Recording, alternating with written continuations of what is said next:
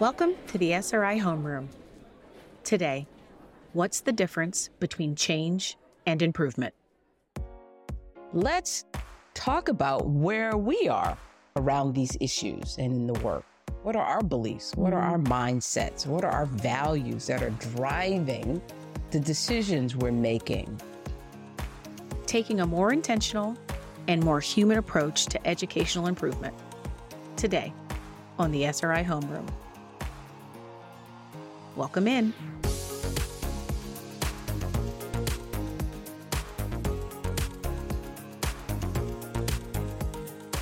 Hello, and welcome to the SRI Homeroom. I'm Corey Hamilton Biagas, and today I'm so excited to be joined by my friend and colleague, Vanessa Coleman. Vanessa is what you might call an educational change maker. She works with so many different teams and stakeholders to reimagine learning, guide innovation, improve outcomes, build capacity, scale change, and so much more. Welcome, Vanessa. Thank you. Thank you, Corey. I'm happy to join you. In that very brief bio, it sounds like you do a lot of magic making in the work that you do. So can you tell me, in all of those facets of your work, what is the big challenge that you're trying to solve? Well, it does require a little bit of magic, right? I'm working to address our core needs, which haven't really changed. I've been doing this work for a few decades now, right? The characteristics shift, but the core need is the same. And the need is to have and ensure that we have an informed and prepared community, right? To lead us, to make decisions and choices. And at a basic level, it's about people who can think critically, right? Who can use their minds well, as I like to say. But it's also about people who are emotionally intelligent, who can use their heart in their decision making as well as their minds. Oh, so you're also a connector of hearts and minds, so that empathy and that compassion that people hold can carry into the work that they're doing and have an impact on the people who are in front of them. Absolutely, right? Years ago, if you would have asked me the question about what it is I'm trying to do, I would have said the same thing, right? I'm looking to create opportunities so that we have a future that can use their minds well. But I talked a lot less about that heart part of it, right? And in recent years, we see just how much we need that, right? When we don't have it, when we ignore our own humanity and how much of that guides and informs who we are and how we do what we do, we run into problems. We run into trouble. So yes, I'm looking to match heart and head, but both have to be, I think, supported and nurtured, right, toward these common understandings about where we're headed. Mm-hmm. Do you spend more of your time working? Who is your primary audience that you're working with, that you're doing these collaborations with? Is it more classroom level teachers? Is it more the administrative folks at the school or district level? Is it people who are representative of the state education agencies? Or is it other organizations that are also supporting the education system? Or is it a combination of all of those things? It is definitely a combination of all of those things. When people ask me what I do, I tell them I work with the adults, right? Because the adults are the ones defining and making it all happen in our education system. But I do look at the education system in these parts, right? There are people at the heart of the system, and I'm looking to have conversations and engage the thinking and the hearts of those folks at the heart of the education system. And sometimes that's about teachers. Sometimes that's about administrators, right, in schools. Often in my work, it's about district level people. Often it's about state education agency level administrator folks. But it's also about family and communities that support learners. It's about all of the adults that have a role and play a role in and making sure we've got the kind of future community we need. And so you're describing a really multi-leveled and comprehensive idea of what a community looks like, right? What I'm hearing is all of the different layers and levels in which people enter into the education community space.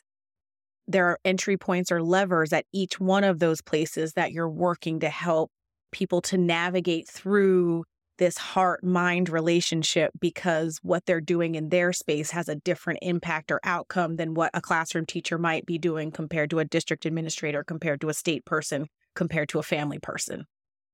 Absolutely. We all play a role, and we do well, right? And we probably have higher impact when we acknowledge that we all have a role and where our specific locus of controls are, right, in the kinds of change we're seeking and working toward. I like to think about more holistic and systems focused change. And when you think about the improvements we need in that kind of a way, we can't imagine doing it on our own from any one individual, from any one position or role.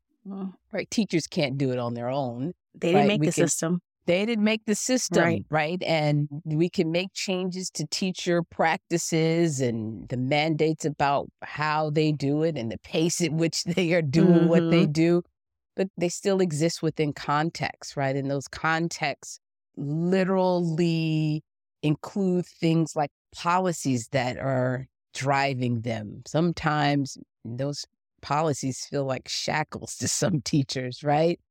It's about the kinds of ways in which decisions are made and people interact and the agreements that people have, oftentimes unspoken, right?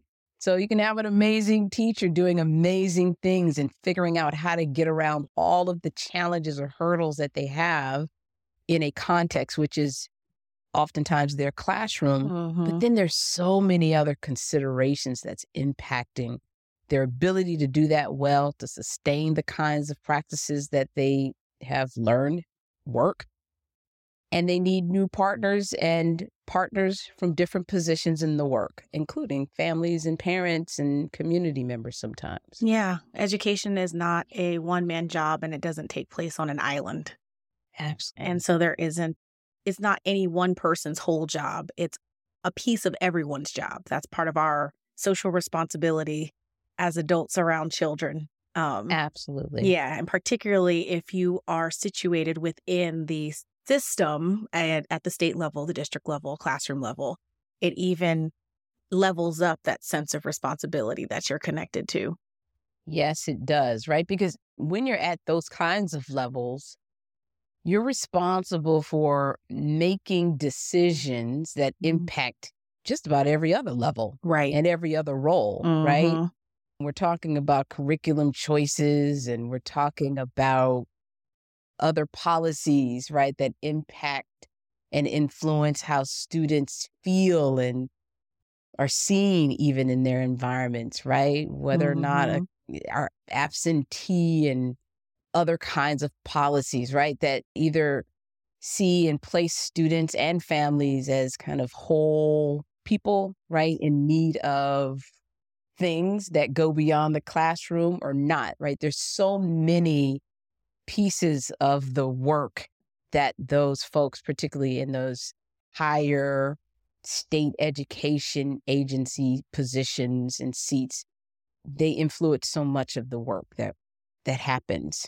Yeah. And it feels like that wave effect, right? You drop a rock in a bucket or a pebble in a bucket. And so there's that ripple effect of impact where somebody at the state level is making policy that they may not see the impact of in their day-to-day life, but it ripples out to all of these other spheres that are an extension of who they are and their work and their decision-making. And so they may not have the experience daily of how those decisions are impacting the children, but somebody does. Absolutely. Yeah. Somebody does, and somebody is impacted, right? Kids are impacted, right. Teachers are impacted, school level administrators are impacted. And so that really speaks to the necessity for what you were describing earlier about those connections between heart and mind. How do we consider the context and the experience of our teachers and our district staff and our students and our families as we're developing policy that will have a direct impact on the way that they can show up in this community? Mm-hmm. We bring our whole selves to the work that we do. Mm-hmm. And I find that, I don't know how many other professions, I think this may also be true in health, but in education, people have real deep kind of philosophies, right, that drive their beliefs about how things should be, right? And that very much so undergirds the decisions that they're making on a daily basis. If you believe that families have huge deficits and are problems, you're less likely to conceive of practices and policies that keep in mind the wholeness of people and the humanity of people. Mm-hmm. Yeah. So how is your project work? How are the things that you're working on at SRI directly trying to address some of these very large and complex problems that we're talking about? Yeah. My work is to bring that lens, a systems lens, right, to the work that we're doing, even when it's just, technically focused on research and evaluation. I'm about creating spaces and practices that support reflection, right? Mm-hmm. What do I think is going on here, and why do I think it's going on? And using that information and helping my colleagues use the information we have to understand what's going on comprehensively. And oftentimes that means pausing to say, before we get started, let's talk about where we are, right, around these issues and in the work. What are our beliefs? What are our mindsets? What are our values that are driving the decisions we're making? If we don't believe that lived experience is a valuable form of evidence that we should consider in our work, what does that mean for the kinds of strategies we will use to design methods, right, in our research and evaluation, right? And that's just one example. But I am interested in bringing a systems lens and a reflective and reflexive practice, right, to the work that we're doing. So it sounds like in the earlier long description of collaborators that I described, we left out the colleagues and the peers, the other researchers, the people who you're interacting with on a daily basis. You're also supporting them in capacity building, understanding self, connecting heart and mind as they're thinking about and developing approaches to research and data collection. Yes. That's hugely important. Yes. What we're looking to do is do quality work, right? Whether that quality work is research and evaluation, technical assistance, systems capacity building, whatever it is, we're looking to do it in a quality way. I don't think that we can do it if we're siloed in our thinking, both about what change is and the issues we're looking to address. And we often can't fool ourselves into believing that who we are doesn't somehow seep into this very rigorous, work that we do because we're so well trained. So I like to bring truth-telling and reflection to the work to help us just pause. That's so great. It's like the importance of kind of walking the way that we propose other people walk, right? So helping to keep each other accountable to living and walking in the strategies, recommendations, best practices that we are encouraging other people to embody and integrate into their own practice and policy and decision making. Yep. We've got to walk the walk, right? And at the end of the day, the reason why we want to embody all of that is because it strengthens the work that we do. Exactly. It provides our clients with a more, I don't know, a kind of accurate, fair starting Complete. place. Yeah, complete starting place, right? And they're more likely to get what they need out of it. Oftentimes when we approach the work in the same old ways, we miss so much over and over. And then when we get the same kinds of outcomes, we wonder why we're getting the same kind of outcomes and or the outcomes we're getting, whether they're the same old ones or they're new ones. We tend to globalize them, right? They have such significance for us, but we've not really taken a broader approach that helps us better understand what's really going on, right? We're just focused on these narrow slices of this big pie.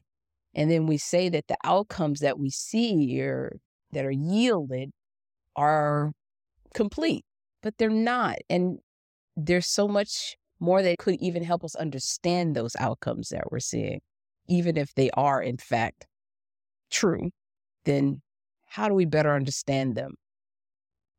And that makes me think about the disconnect that has persisted between the research that we do and what we find out and what we know, and how it then shows up or does not show up in practice.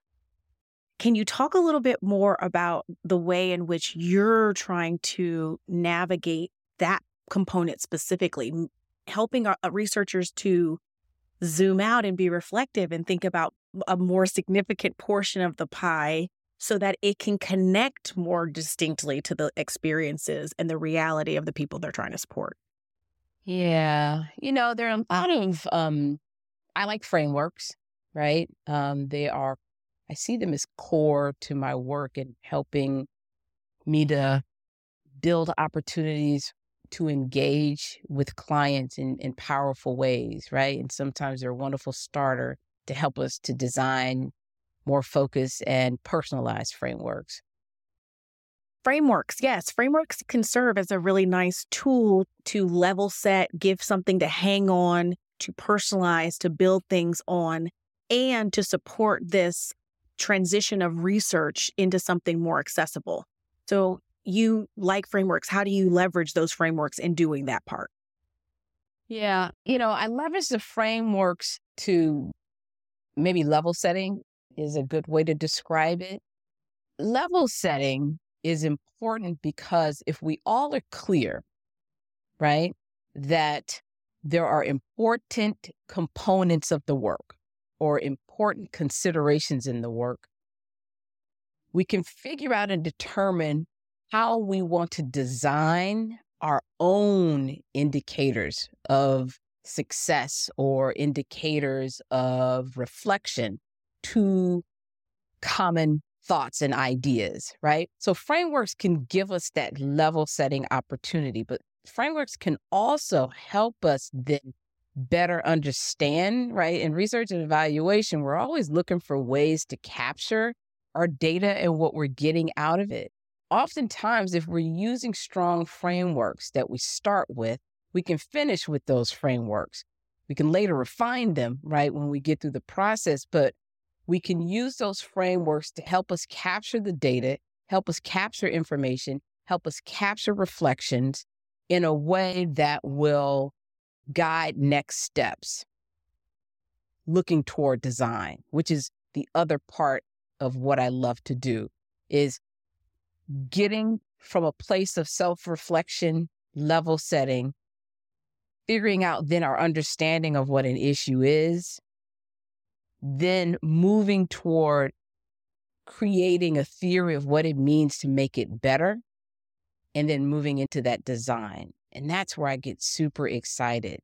So when you're talking about utilizing frameworks as a mechanism for level setting that then can transition you into design, you're talking about this from the perspective of a researcher. Is that correct? Or actually, I think that from a perspective of a researcher, from the perspective of a technical assistance provider, I think that the frameworks can be powerful tools, right, to help focus groups, right? Mm-hmm. And if a group has come together and has the identity of an improvement group or a change group, right? Everyone thinks differently. Everyone thinks about the work differently to the points, that we were just discussing. It means that there's common language and there's some, whether there's agreement or not, right? But there's some shared understanding about what is important to capture and understand, at least the big buckets they fall in.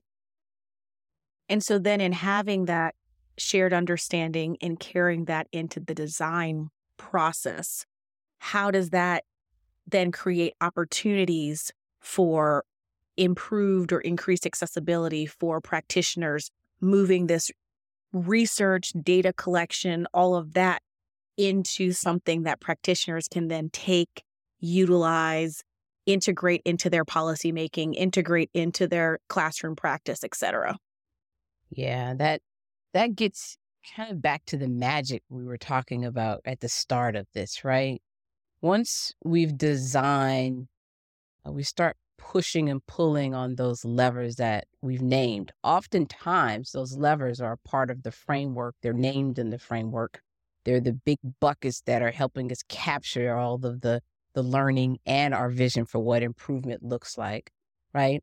In this work, I see my role primarily to facilitate to the possibilities from there. I can't let the complexities of the work distract groups, teams, right, from their vision and plan. I've got to hold on to some truth telling and some supportive collaboration to help move people, right, from those reflections about the design into what implementation looks like. So that's what I typically do is I hold people both in process, and in kind of heart to what they committed to.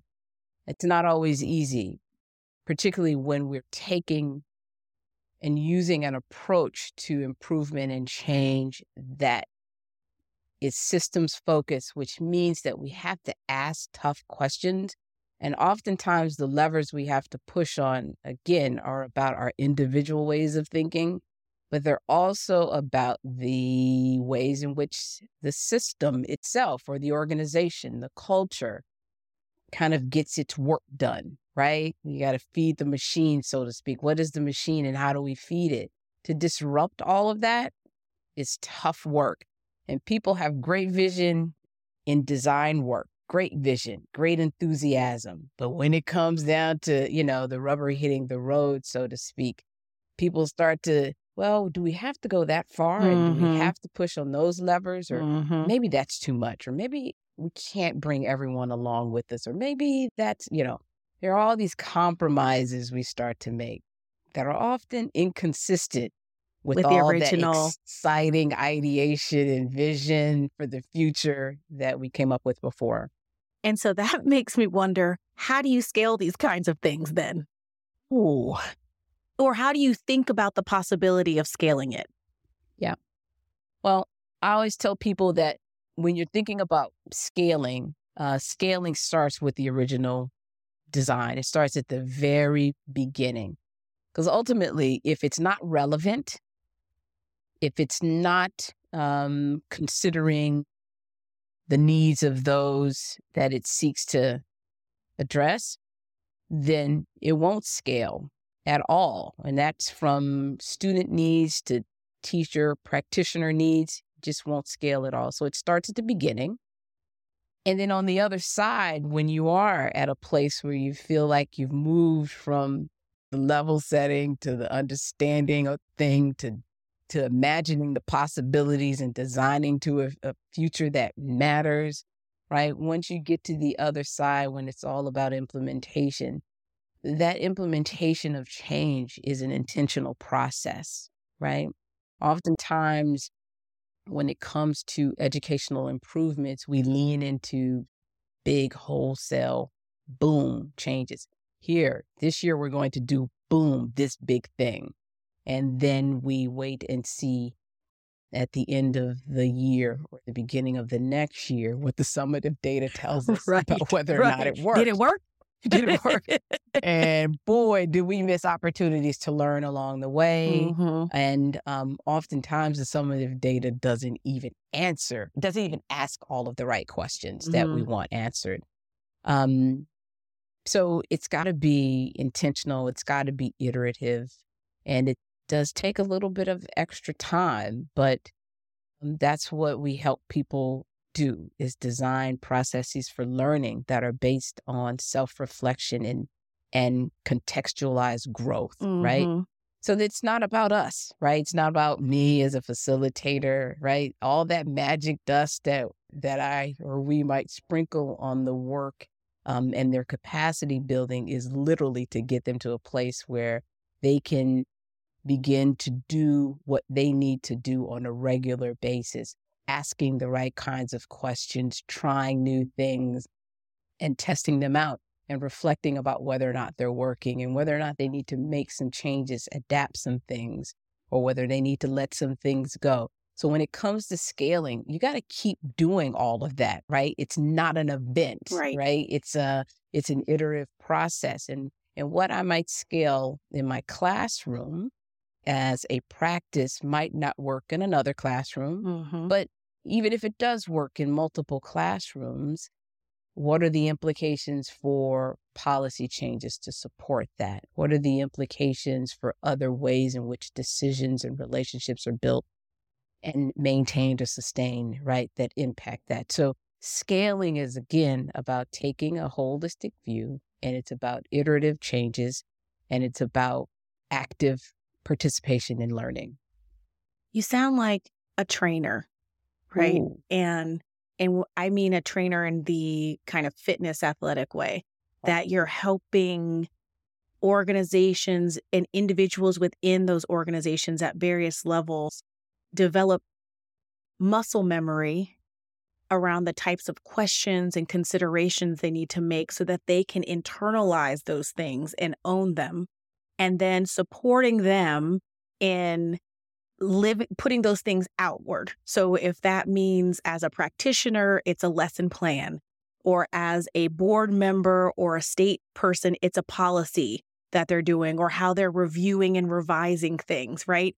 But one of the roles you have as a researcher, TA provider, capacity builder, designer is to help them to see the muscle groups they're trying to target, right? And all the different ways that they need to target that. And then say, but we can't just have leg day, right? Because this is a holistic approach. So we need to ensure that we are servicing the whole body. We have arm day and back day, and we're working on our core, and we're working, that idea is that just as people show up as whole people, we can't parse out how we are looking at this work if we really are talking about systems change. We have to think about targeting specific areas, but looking at it in the whole.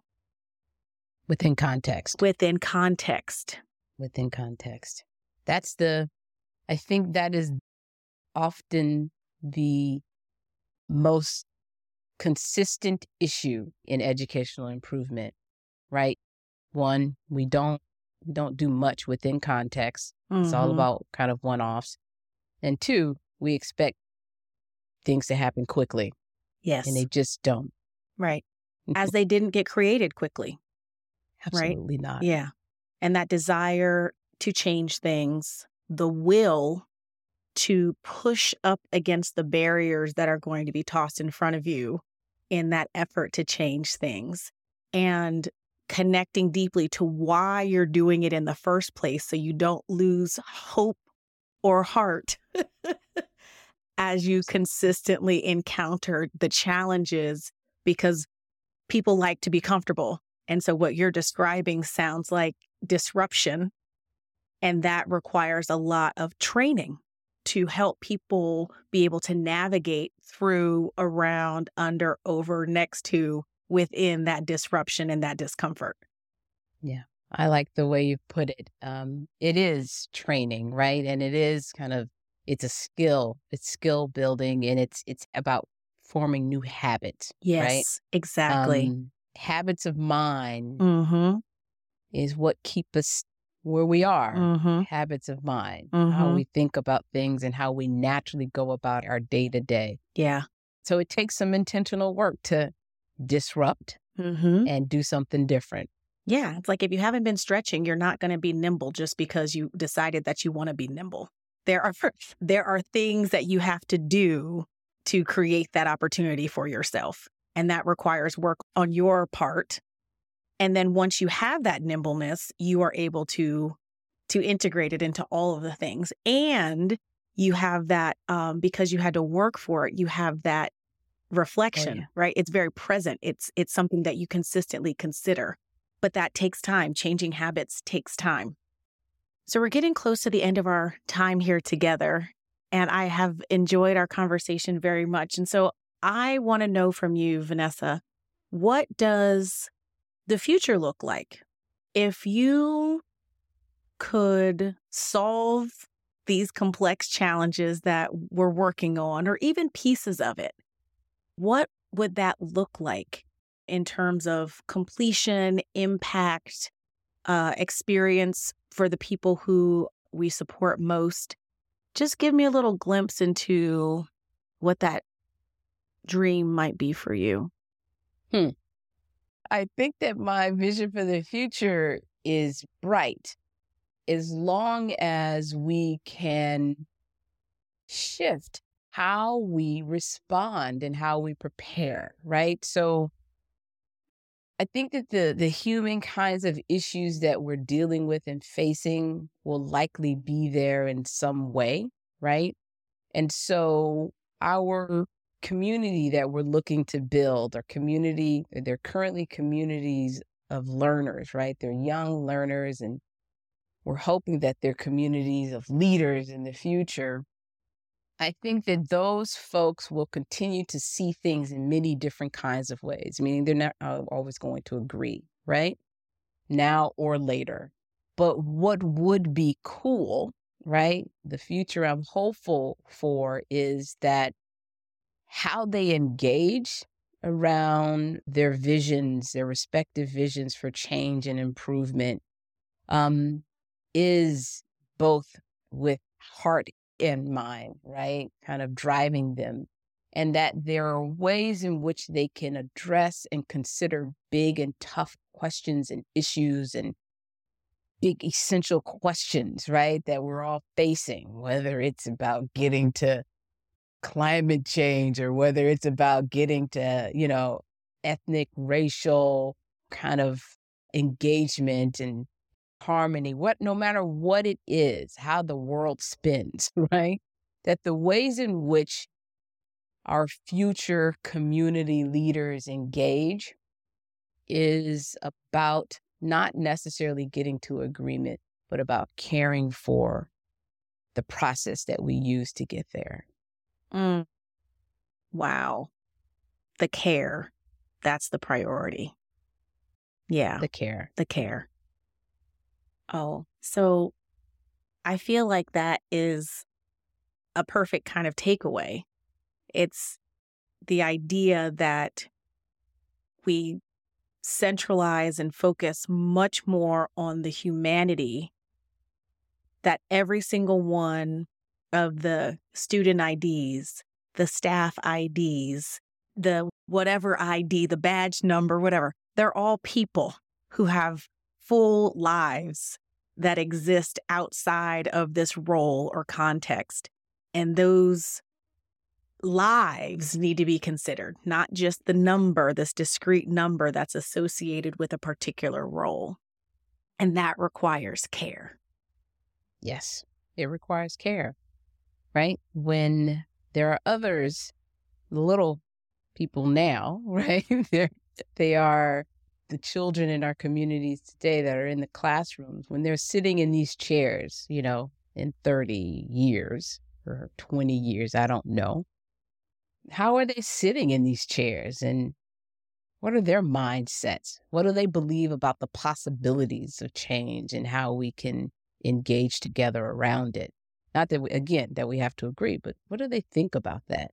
How do they think about power Mm-hmm. and relationship building? Mm-hmm. And How our do they think about it? reflection and reflexivity part of the core of their being, or is that something that they also are going to have to build capacity around from someone like you in 20 or 30 years, right? Or their teachers. Or are they developing that now? Or developing it. That's my goal, Mm-hmm. right? That's my hope, is that Mm-hmm. the way in which the adults today are engaging, particularly those in close proximity to kids and those in close proximity to the kids, right? To the that they are able to do the work that's required to rethink and stretch what they believe and how it can happen. Yeah. And so my final question to you today is, what keeps you coming back to doing this work? It's complex, it's big, it's multifaceted. You're dealing with real people and their stuff, systems. What keeps you coming back? The possibilities. Like that's the simplest way to put it. The possibilities keep me coming back, right? I have been in now a number of roles over time, with different relationships to change and movement. And none of it is ever the same, and none of it is ever easy. It's never easy. It's just not ever easy. And so that struggle feels real. It feels like we're still getting somewhere in the struggle when there's struggle. And the possibilities, I think, are great, right? And the stakes are high. Young people, our young learning communities, some are really struggling, right? They're the ones that have the most. There are some that are very clear to all of us. They're in great need. Yes.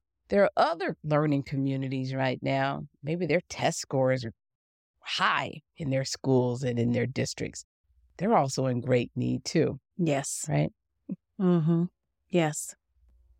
Wow, Vanessa, this has been such a lovely conversation. I very much appreciate your time and your expertise on the homeroom today. Thank you for joining us. Thank you for having me, Corey. It's been an absolute pleasure. Thank you all for listening to the SRI Homeroom, brought to you by SRI Education, a division of SRI. See you next time. Bye-bye. Bye.